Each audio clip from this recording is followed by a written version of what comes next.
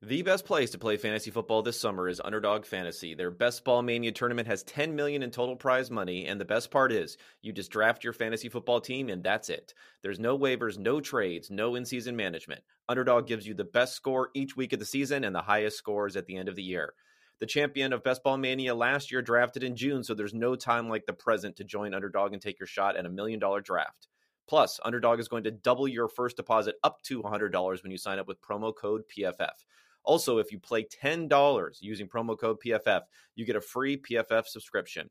So what are you waiting for? Head to UnderdogFantasy.com or the App Store, play $10 with code PFF, and draft your Best Ball Mania team today.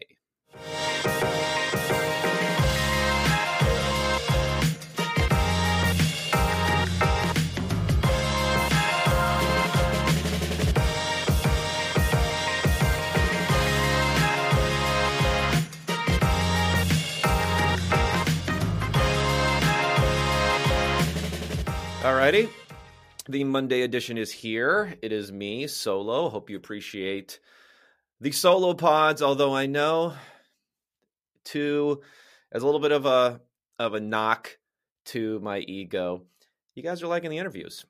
Maybe even the interviews a little bit more than just hearing me rant for 45 minutes to an hour. So we're going to continue to bring you an interview every week. Last week, I had Josh Hermsmeyer from 538. We had our 10 blasphemous takes, which shockingly not everyone out there in the internet world agreed with, but we did get a ton of tremendous feedback on that one. So I appreciate the love there. Week before, Ron Yurko, who has worked for some sports franchises, is a professor at Carnegie Mellon, started the NFL Scraper package. And then before that, Sean Clement, who has consulted and worked with various NFL franchises. So this week, on Wednesday morning, you will have in the lovely confines of your podcast application of your choice, you will have an interview between me and Adam Beard. Adam is a pretty interesting storyline. He started off doing Australian rules football stuff on the sports science side, worked with the Browns for a number of years during the RIP Sashi era, and then moved to the Chicago Cubs, another analytically inclined franchise, although baseball, that doesn't say quite as much as it does in other sports, but it's going to help us out with sports science because I need some help being able to gauge everything there. And I think it'll be a very cool interview about stuff that's a huge part of the NFL, probably even a bigger part of the NFL and other sports leagues than when we look at, to argue about some of the fourth down stuff, some of the pass run ratio, some of that stuff, high adoption rates on a lot of the sports science stuff. So it'll be great to talk to Adam about that. Okay, today, the big tease, I'll say, is I have determined who is the most powerful person in the NFL universe. But I'm going to get to that later. I'll reveal who that is. It'll be part of some Deshaun Watson talk, although I'm going to try to hit that again, sticking with the focus of the podcast from the quote-unquote unexpected angle here and not hit all of the same points that you may be hearing elsewhere. So that will come later. We'll start with more newsy sort of items, but again, trying to come at them from an angle that you're not necessarily going to hear anywhere. So the first piece of news that I want to talk about from the last week is the Cooper Kupp extension, which once again has the cap is real truthers like myself on the defensive. We're in retreat again, as the Rams not only do they stuff us in a locker, all of us cap nerds and analytical nerds in a locker when it comes to trading away all their picks, F them picks. By the way, copyright me. I was the one who came up with that. F them picks, Les Snead and everyone there. We're going to spend picks on Gurley in the past and then sign him to a big contract and then get rid of him. We're going to send picks for Matthew Stafford, the most hated quarterback amongst the nerds. A little bit of an overstatement there, but you know what I mean. We're going to win a Super Bowl, and then you know what we're going to do? We're going to go ahead and just pay everyone a ton of money.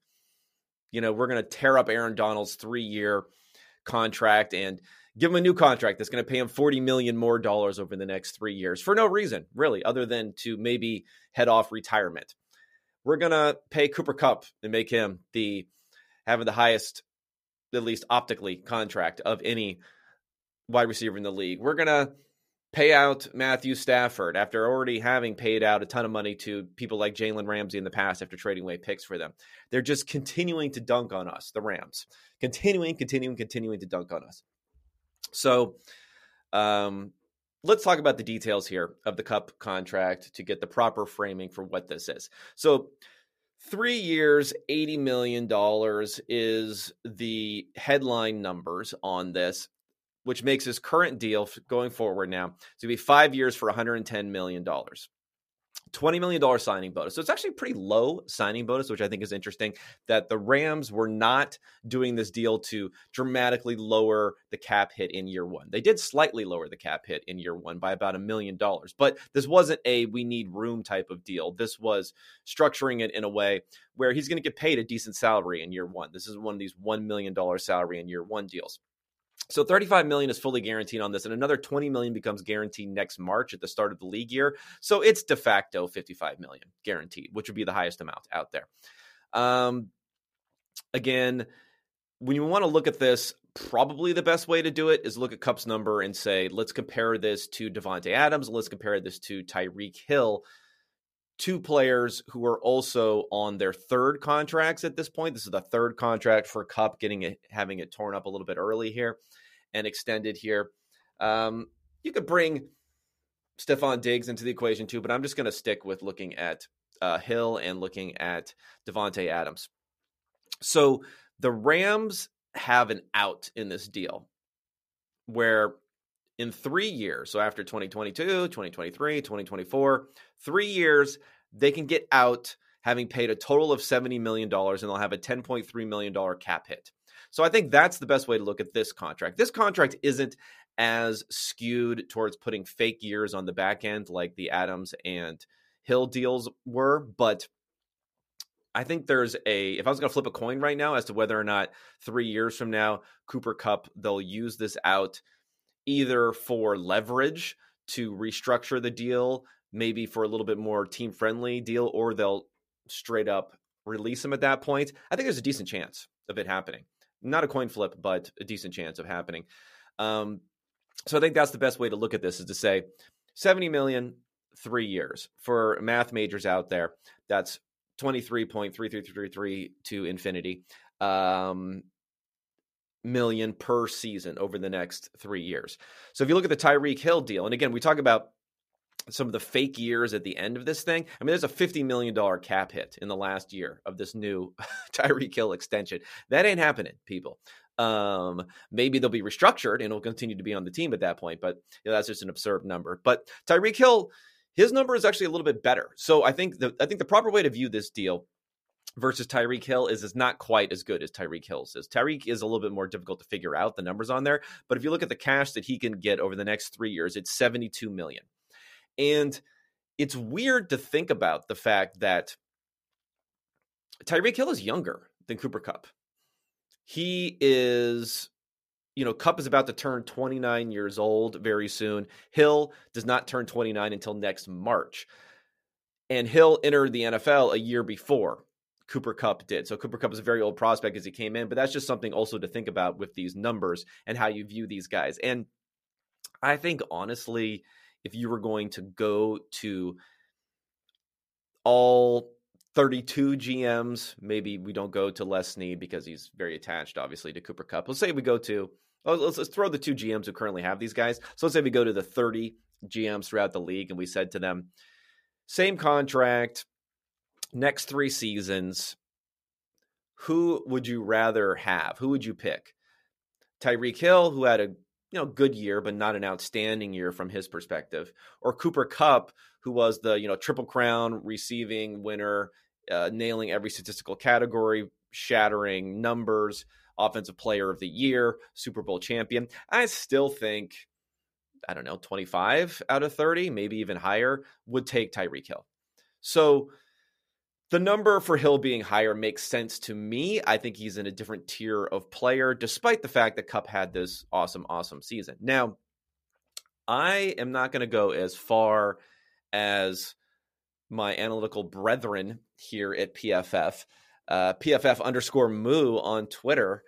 Timo Risqué, he had a self-reference hot take here where he says, hot take, the Raiders paid like 60% of what the Rams paid to the same player. So Hunter Renfrow got a 2-year deal, $32 million a year. And yeah, as you would imagine, Timo got a little bit of cancellation on this. Sorry, you're canceled. But I'm a little surprised it wasn't a higher cancellation than I thought. 709 replies, so that's never a good thing, the old traditional ratio. And then the new ratio now is quote tweets to retweets. So 611 quote tweets, because those are more commonly the dunks. And then, but still 426 retweets, 9,000 likes. So maybe he didn't get canceled. Maybe he only got partially canceled on that one. And it's kind of surprising the fact that he's not getting totally and completely canceled on this. I know part of that is going to be, Raiders fans who have some impassioned opinions about their team who probably are liking and retweeting that. But the fact that he didn't get totally, completely canceled on this hints to me a common perception that Kupp, despite being this head and shoulders above everyone else, for his results for the season, is still not going to be viewed as that guy going forward. I mean, let's remember, this guy was a third round fantasy pick going into this last year, basically equivalent to Robert Woods, which I didn't quite understand going into this year.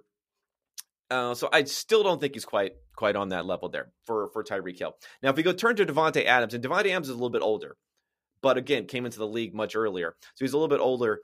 His is going to be a little bit under $70 million over the next 3 years. And then he has a $40 million cap hit in his last 2 seasons. So you can probably wipe those away. Those aren't going to happen either. So I think when you look at where Kupp came in, it's Hill, Kupp, Adams. And those are actually ranked in their ages. I think it's probably ranked in their team independent talent levels, perhaps also. I don't know about Adams, where you want to say he is, but I still think there are question marks there with him having never played with anyone but Aaron Rodgers there. So I think Kupp gave a good-ish type of deal to the Rams, being that they have so many headwinds with how they're negotiating. And that's what I'm going to get into here. The cap is fake people who are doing victory laps as the Rams are dunking on us cap-obsessed nerds. So, number one, for a long-term strategy, paying players too much money and then continually restructuring their deals can work if those players never fall off. So we've seen this with the Saints. We're seeing this here with the Rams, where they've been good at cutting bait pretty early on some players. And then for other players like Aaron Donald, or players that they trade a bunch for like Jalen Ramsey, or now Cooper Kupp this last season, although not necessarily in the past, they stay healthy, they put up a ton of production, and then the age cliff hasn't set in for any of these guys. Now, Donald is famously never injured. He is 31 years old, though. Cooper Kupp has been very injured in the past, but now he's coming off of a season where he wasn't injured, and they win the Super Bowl, and he wins all these awards. Matthew Stafford, surprisingly, was seen as being injury prone if you go all the way back to the beginning of his career, where he was getting throttled coming in as the number 1 overall pick, 0-16, all that stuff, and then got injured and got knocked out of his second season, was seen as being somewhat injury prone at that point, and that's flipped around. So if you get those big seasons from them, it's working well. But let's just face it. Let's not throw all logic out the window. It's generally going to be bad business for your chance of winning on a sustained ability going forward to say, after a season where we win the Super Bowl, but we were not the best team in the NFL. Like, look at the odds going forward for this season. If we look at Super Bowl odds right now, the Rams are 5th in the NFL to win the Super Bowl this coming year. And that's probably around where they were as far as how good of a team they were last year. They were like a top 5 team, but not the best team in the NFL. So you're coming off of that season, but you have these negotiating leverage issues of coming off of a Super Bowl. So when you decide in that type of year to extend your quarterback, extend your best skill position player and extend your best defensive player, all coming off of those deals, it's not going to be great. Not going to be a great situation you're going to put yourself in going forward. And the cap is fake stuff, we'll see in a year or two whether or not people are still dunking for the cap is fake, because doing it in the short term, doing it when you're extending your own players makes absolutely no sense. They're lowering the cap hits for these guys in the short term. If you already have a player under contract and you're extending them 90% of the time now with these deals, unless they were getting paid a very minimal amount and you had them on a cheap contract, and now you're extending them going forward. But for most of these guys, the number is going down in the current year. So now is not the time. I'm willing to accept that the cap is fake. People are going to be able to dunk on us. The F them picks, people are going to be able to dunk on us going forward. Let's wait a little bit longer. Let's see what happens in a year or two. Let's see what happens when you have a top 5 team, but not a clear number 1 team in the NFL, paying all of your players at these league leading rates. And again, if they continue to stay healthy, like Donald, just play like a freak, not age, stay healthy. And that happens again with Kupp, who has missed a lot of time in the past, but did not last season. It continues with Stafford. It continues with Jalen Ramsey. Famously, the Rams have one of the lowest adjusted game loss numbers because they've stayed so healthy there. If that all continues going forward, dunk away. I will accept the dunks. I will accept the punishment. I will accept the shame if need be. But for now's not the time to really dunk. Come at me in a year or two, and then we'll do some serious dunking. Okay, the other piece of NFL news is that I think is important coming at it, where probably a lot of people are not focusing on it, but I think is an interesting angle, is the Broncos sale. So this is about NFL ownership is continuing to level up here. If you look at what happened over the last couple of sales, the Broncos sell for $4.65 million. So just straight up right off of the bat, that's a big number. That's a number that timing wise, if we look at some of the consternation that was going on during COVID a couple of years ago, if we go back further, for a $2 billion and change sale was most recent to David Tepper for the Carolina Panthers. Now the Carolina Panthers are probably not on the same level as the Denver Broncos in a lot of ways. The Broncos having won, multiple Super Bowls with John Elway, multiple Super Bowls with Peyton Manning. There's going to be a little more cachet there than there's going to be for a team like the Carolina Panthers for the Broncos. But still, that's a big number. That's way over the amount there.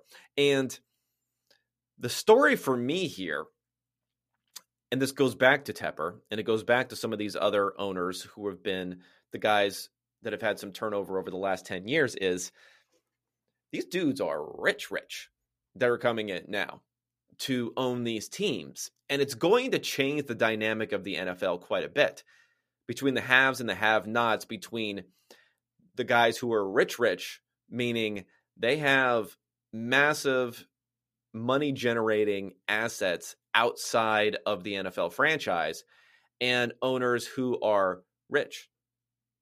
I mean, they're still kind of rich, but maybe they're not like rich.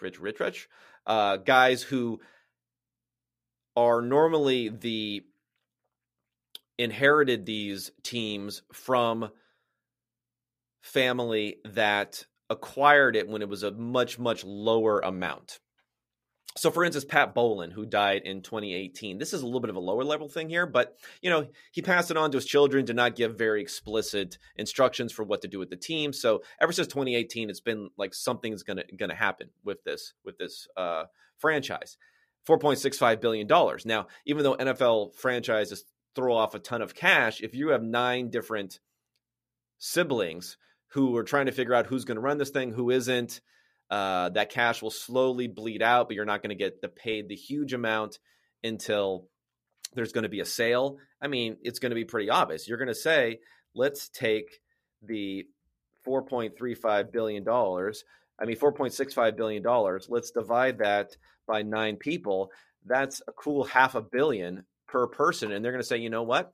I'll take the $500 million rather than get my 1/9 share of the operating profits for this enterprise over the next 10, 15 years. Just makes a lot of sense. It's going to happen a lot. It happens a lot when we talk about passing on assets, especially to children who probably haven't been hugely successful in their own right. to really want to hold on to the asset as opposed to go ahead and take that $500 million up front. So if you think about Pat Bowlen, I mean, it wasn't like he didn't have assets outside of the Broncos, but not like Rob Walton, the guy who's buying the Broncos. The guy who's buying the Broncos here is an heir to the Walmart fortune. He is worth $60 billion, $60 billion with a B. Pat Bowlen bought this franchise in 1984 for $70 million. So some interesting math on that, not even counting all of the operating profit that it's been throwing off for the past 38 years. If you just look at the annualized return on the franchise value, I did a quick calculation here. So 70 million turning into 4.65 billion over 38 years. That's 115% annual return for the last 38 years, annualized return. So every year you're getting that on top of all the cash that you were making on top of that. But again, going up to the leveling up and why this is important here. So Walton, who's purchasing the franchise, is worth $60 billion. David Tepper, the last franchise sale, which happened a number of years ago to a handful of years ago for the Carolina Panthers, he was the richest owner in the NFL. So the most recent guy to buy was the richest owner in the NFL at $16 billion. So Walton is worth 3.5-4 times as much as the current richest owner in the NFL.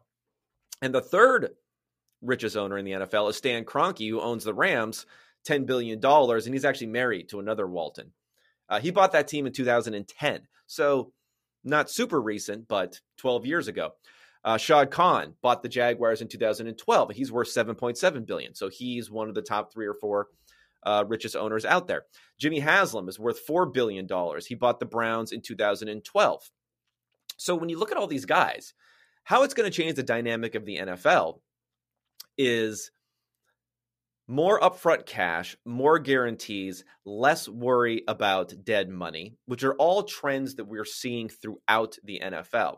Like think about Kroenke and what they're doing here, tearing up the Aaron Donald contract and throwing a ton of money at him.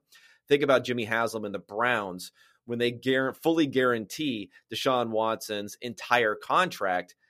And a lot of owners are like, what are you doing here? Not just because of, oh, what are you doing guaranteeing a huge amount to this person who's accused of all these assaults? Like, they don't give a shit about any of that stuff. What they're saying, what you're doing is, when you're guaranteeing all this money, you're setting a precedent where you have to put all of this into escrow. You have to have all of that cash up front, ready to go, set aside once you put a guarantee on it. And that's why teams, even teams who have rich owners, they would rather hold that money than not. And what they're going to say is, we'll give you a certain amount up front, we'll have a certain guarantee, and then we'll do these rolling guarantees. So the year before, which kind of makes it a de facto guarantee because you'd have to cut someone 2 years in advance. You'd pay them out their entire guaranteed salary for the next year if you cut them, which makes that almost cost prohibitive for a lot of quarterbacks. So by doing these rolling guarantees, it doesn't force you to come up with all that cash right on day one. You're just putting that cash into escrow for a year in advance in each year. So who are the type of owners that are going to be dealing with this? Well, I think this is going to accelerate the possibility for teams to be sold, because as of right now, without a death and split between siblings, people are not incentivized to sell these teams because it's a great thing. And all of these NFL teams are profitable franchises, unlike some other sports where we've seen a lot more sales and a lot more turnover in ownership. I mean, think about some of the owners that we have in the NFL right now. Mark Davis, his dad, Al Davis, was a coach and somehow gained ownership over a team.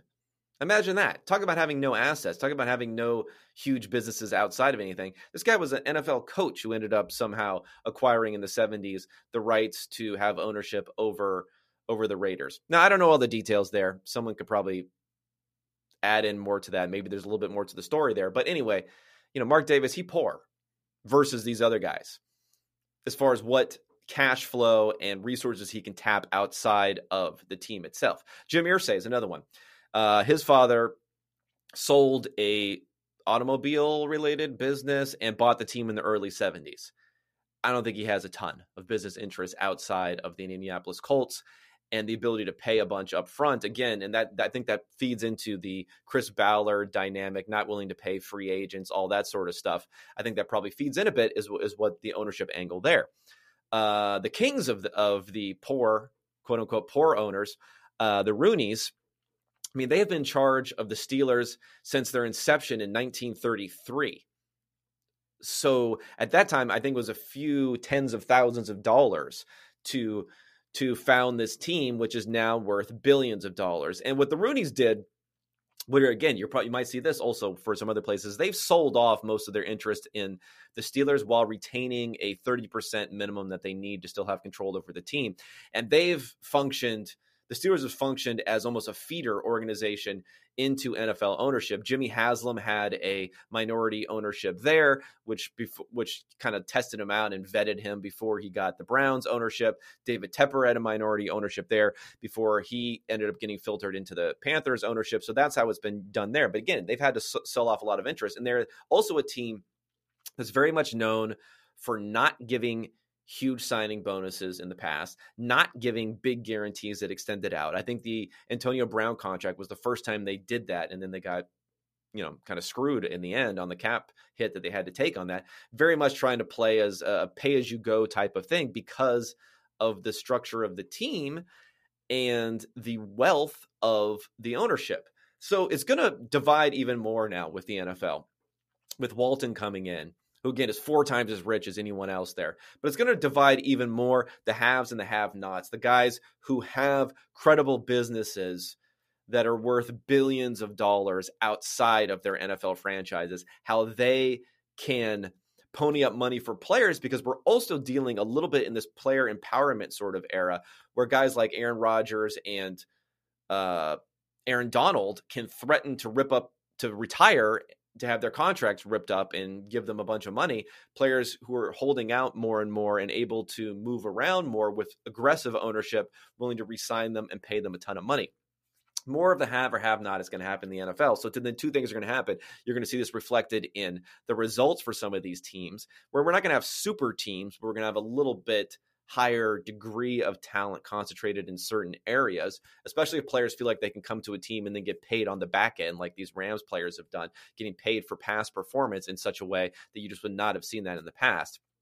So that's one of the angles there. And the other angle is, we may see some sales or expedite the process of team ownership changing hands, which if money comes in like Walton type of money, there's not a lot of Walton money out there, that type of money. But if we have guys who are going to come in and they're going to be hugely rich guys coming into these different areas, you're going to see an acceleration of that.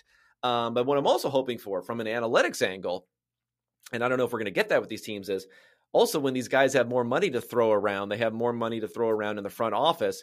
That does not apply to the salary cap. That does not apply to the money that they're already spending on coaches and other people, but to hire more and more people in the front office who will work on the analytical side of things. Because for my very biased opinion is that would be the best way for the nouveau rich NFL ownership that's coming in here to spend some of that money, enhance the value of their team, and not have to worry about cash flow nearly as much as some other ownership would have to do.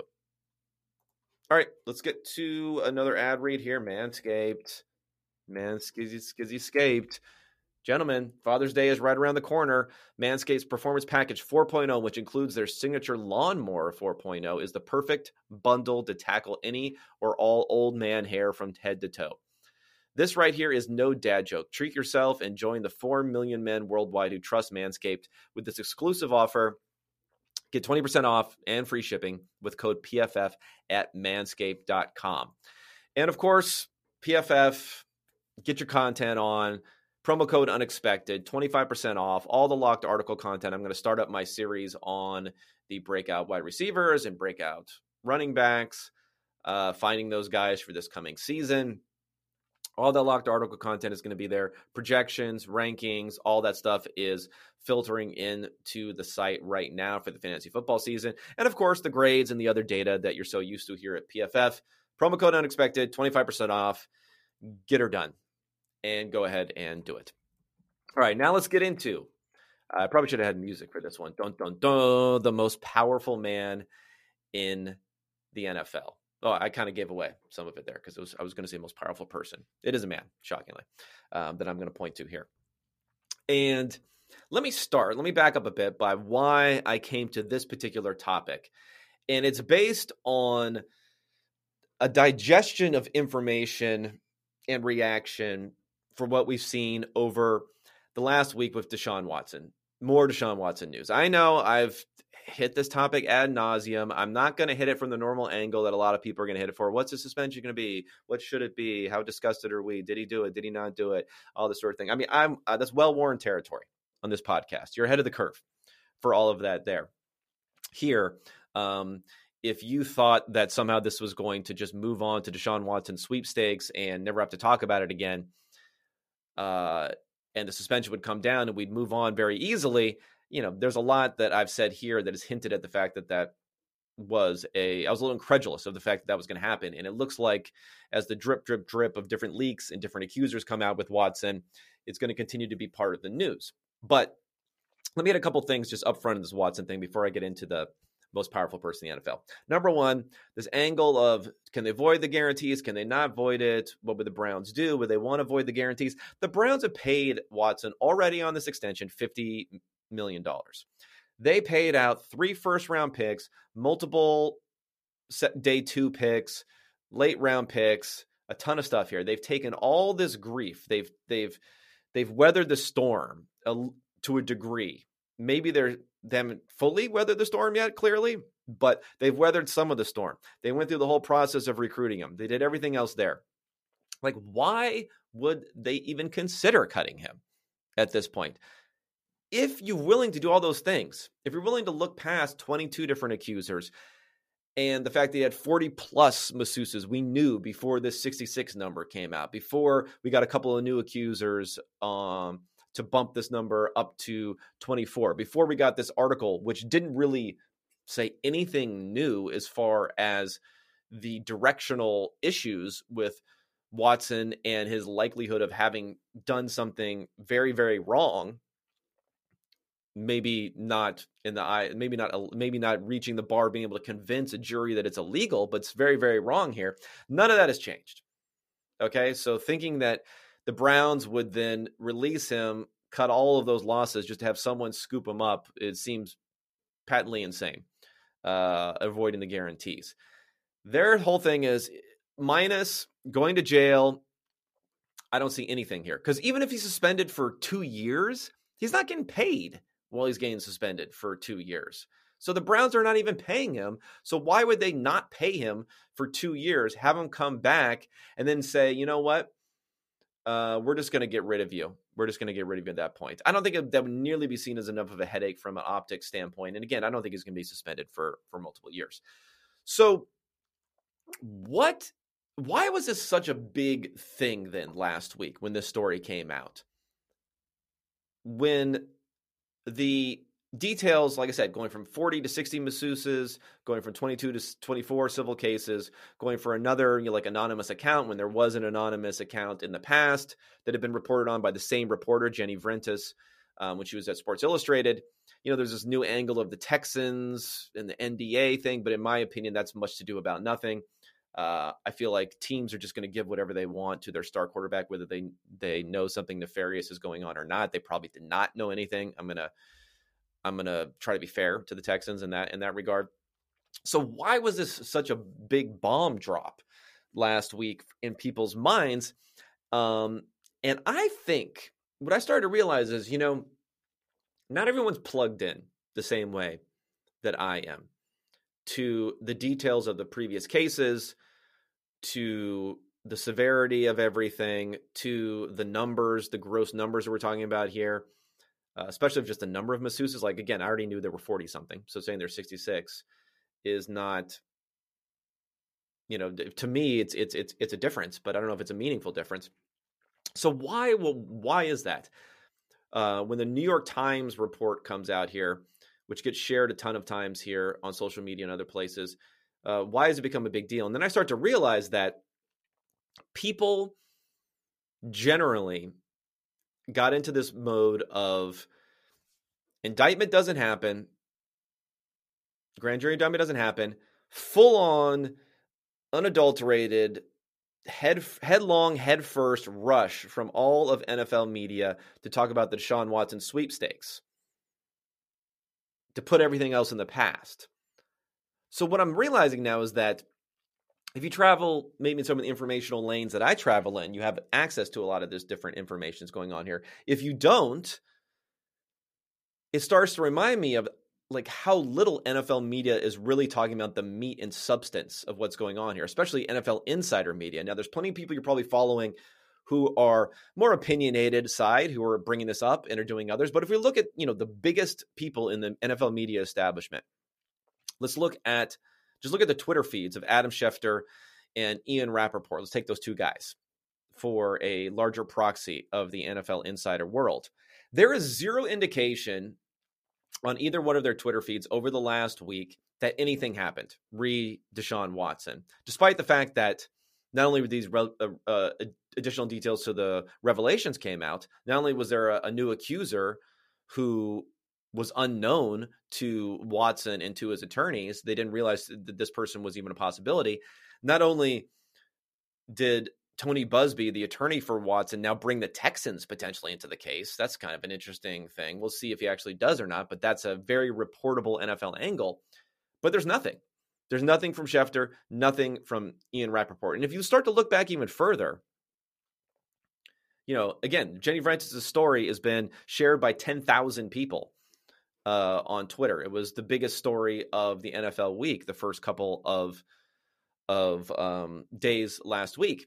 So not only have they not shared anything there, they haven't shared anything that could be even remotely considered to be negative or from the accuser's attorneys or their angle. Remember, there's the HBO Real Sports episode that happened not too long ago with some interviews of the accusers.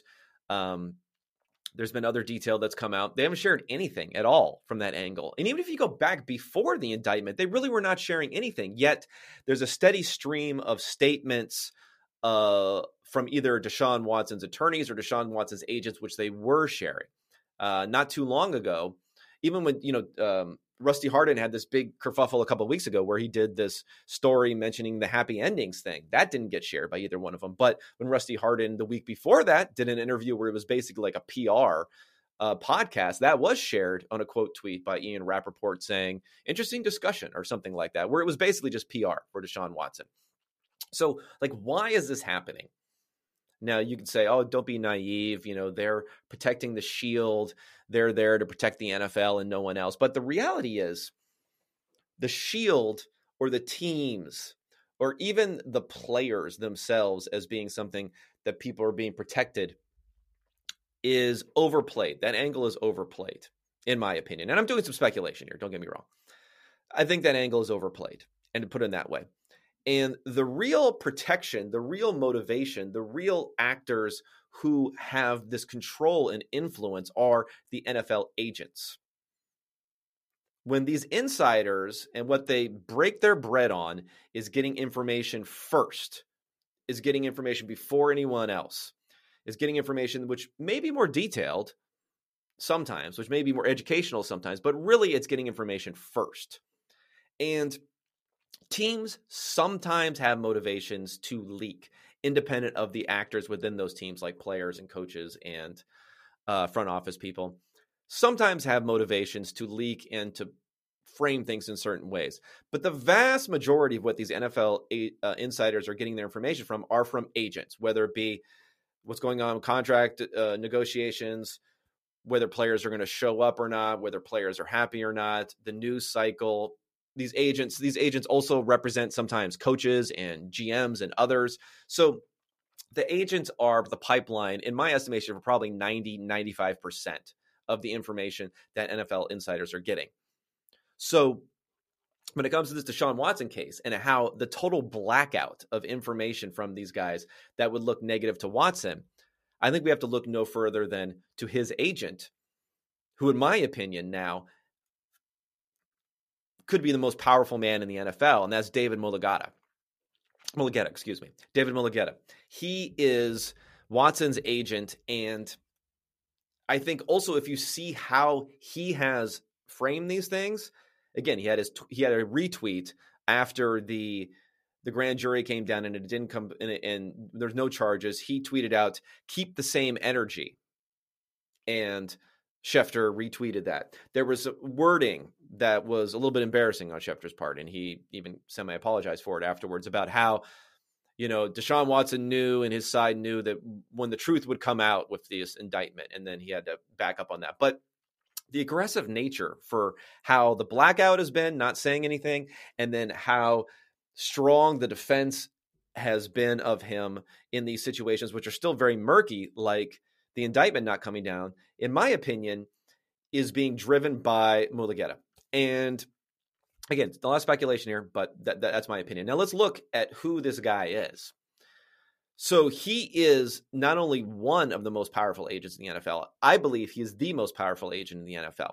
He represents Deshaun Watson, Jalen Ramsey, Micah Parsons, Kyle Pitts, Michael Thomas, a bunch of other guys, AJ Terrell, Budda Baker, Justin Fields, Kevin Byard, T. Higgins, lots of other first-round picks from the last couple of drafts. There are probably big names I'm missing, but it's hard to necessarily access all this different information. Forbes in 2020 came out with a list of the 200 most powerful sports agents in the world. So this is in the world, all sports. And he had the top ranking for an NFL agent. He was number 8 overall on this ranking, having negotiated over $1.6 billion in contracts back in 2020. And his influence has only grown since then and will only grow with this deal that he was able to get for Deshaun Watson, this fully guaranteed deal, and the way that he put the no trade clause in there that moved him forward here. And even from a bigger basis, the agency that he works with also enhances a lot of his power and this agency's power. Athletes First is the agency that he works with. And the agency's other clients include Aaron Rodgers, Aaron Donald, Dak Prescott, Justin Herbert, many, many more. They have 170-ish NFL clients. Over 100 of those clients were first-round picks. So these are quality players. Other agents, two other agents got on this top most powerful agent list for Forbes who came from Athletes First too. So again, that influence is part of it also in what he's been able to do and negotiate this blackout of information, negotiate the strength of the response there. And that's been part of this unapologetic response for Watson, which has not been questioned nearly enough. The keep the same energy tweet reminds me of Watson, again, offering no regrets at his press conference and then putting his attorney, Rusty Hardin, in kind of a tough spot here where he's saying, yes, I had 66 different masseuses. No, this was a real massage I was seeking, not any sort of anything else. Yes, I offended or made uncomfortable some women, probably because I admit to one was crying, but no, I didn't commit any sort of crime or anything illegal there. Yes, I had sexual contact in some form or manner with a few of these women at least. No, not only was it consensual, but it wasn't even paid for. That there was nothing in there that could even be seen as being like a prostitution sort of angle on that.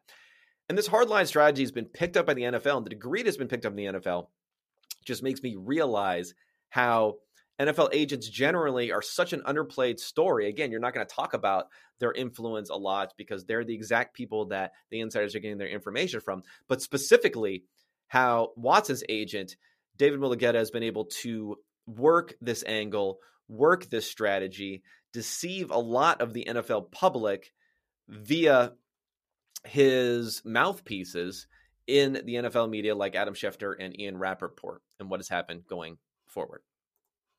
All right, quickly, I'm going to do some mailbag stuff here of what will potentially happen. Okay, so I got a couple. I got an email here from Daniel Maki, I don't know, M-A-K-I-E. Sorry, my pronunciations are god awful. So he says, ever since the draft, and there's been a two-sided conversation about the Lions and Vikings, who got the best of the deal. One question I've been thinking about when hearing people discuss the value of the trade is if there is any game theory involved with the Vikings' point of view in accepting the trade with the division rival. Does it help the Vikings in any way to take down their strongest division rival, Green Bay, by helping a lesser division rival hypothetically become a better team with Jameson Williams? I'm going to put this into the interesting thought, but galaxy brain category here. I think any way you slice it, if you are trading to a division rival and you're hurting another division rival because you're going to play them 2 times a year, well, guess what? They're also going to play you 2 times a year. So it depends on, maybe if you wanted to really galaxy brain this, it would be you're not planning to compete in the short term. A rival is planning to compete in the short term.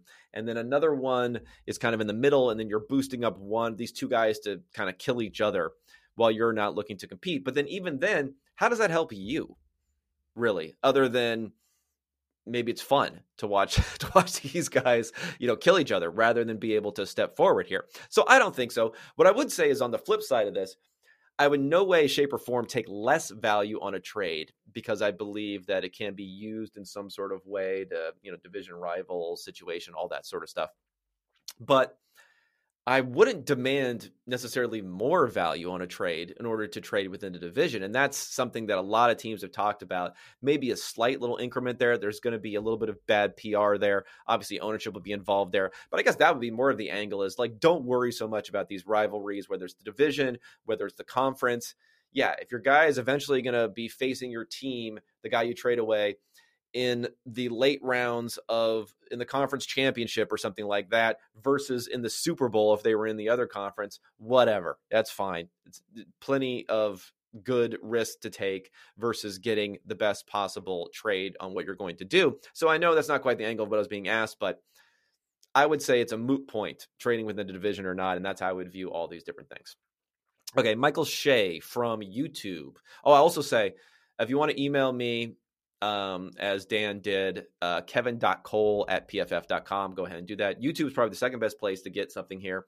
Also, Apple Podcast reviews is a place that I check, not quite as often, but I check sometimes. Michael Shea from YouTube says, could the same thing be said about, asking about paying premium contracts to tight ends? Could the same thing be said about top end safeties premium contracts, about paying tight ends? Maybe not the top 3 safeties in the league, but the top 5-10 guys. They can generate surplus value from their contract, knowing DB's pay is up and down. A play is up and down from one year to the next. Love the podcast. Got my brother and stepdad to listen every week. So debates at the dinner table stem from this podcast. Thank you so much for that, Michael, extending the reach of the podcast. It's interesting because I think the tight end conversation was that the pay there, you don't want to pay up too much for someone because there's such a smaller amount in a franchise tag value and such a differentiation between the top tight ends and the top safeties. So can that also be true for, top tight ends and the mid-range tight ends? Could that also be true for safeties? I think it can be, but the safety amount has even gone up a decent amount because there are, multiple safeties playing for every team versus one tight end. There's even a third safety, which is starting to come into play, or a hybrid defensive back, like maybe a Kyle Hamilton, who's going to play for the Ravens, who already have a couple of good safeties there. That's going to happen to go forward. So I think the safety market is actually trending in the other direction, despite what we've heard about safeties being undervalued. And I do think that's true.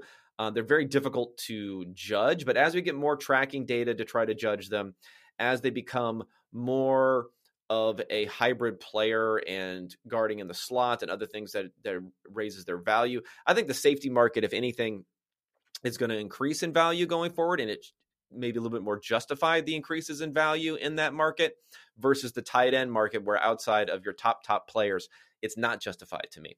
So I think safeties are probably an ascending market, and tight ends is a very, very stagnant market, especially once Travis Kelce, who is about the same age as Rob Gronkowski, Gronk will be gone, Kelce will be gone at some point, and then you're just not going to have a lot there without Kyle Pitts potentially ascending into that type of role. There's just not going to be a whole much more there.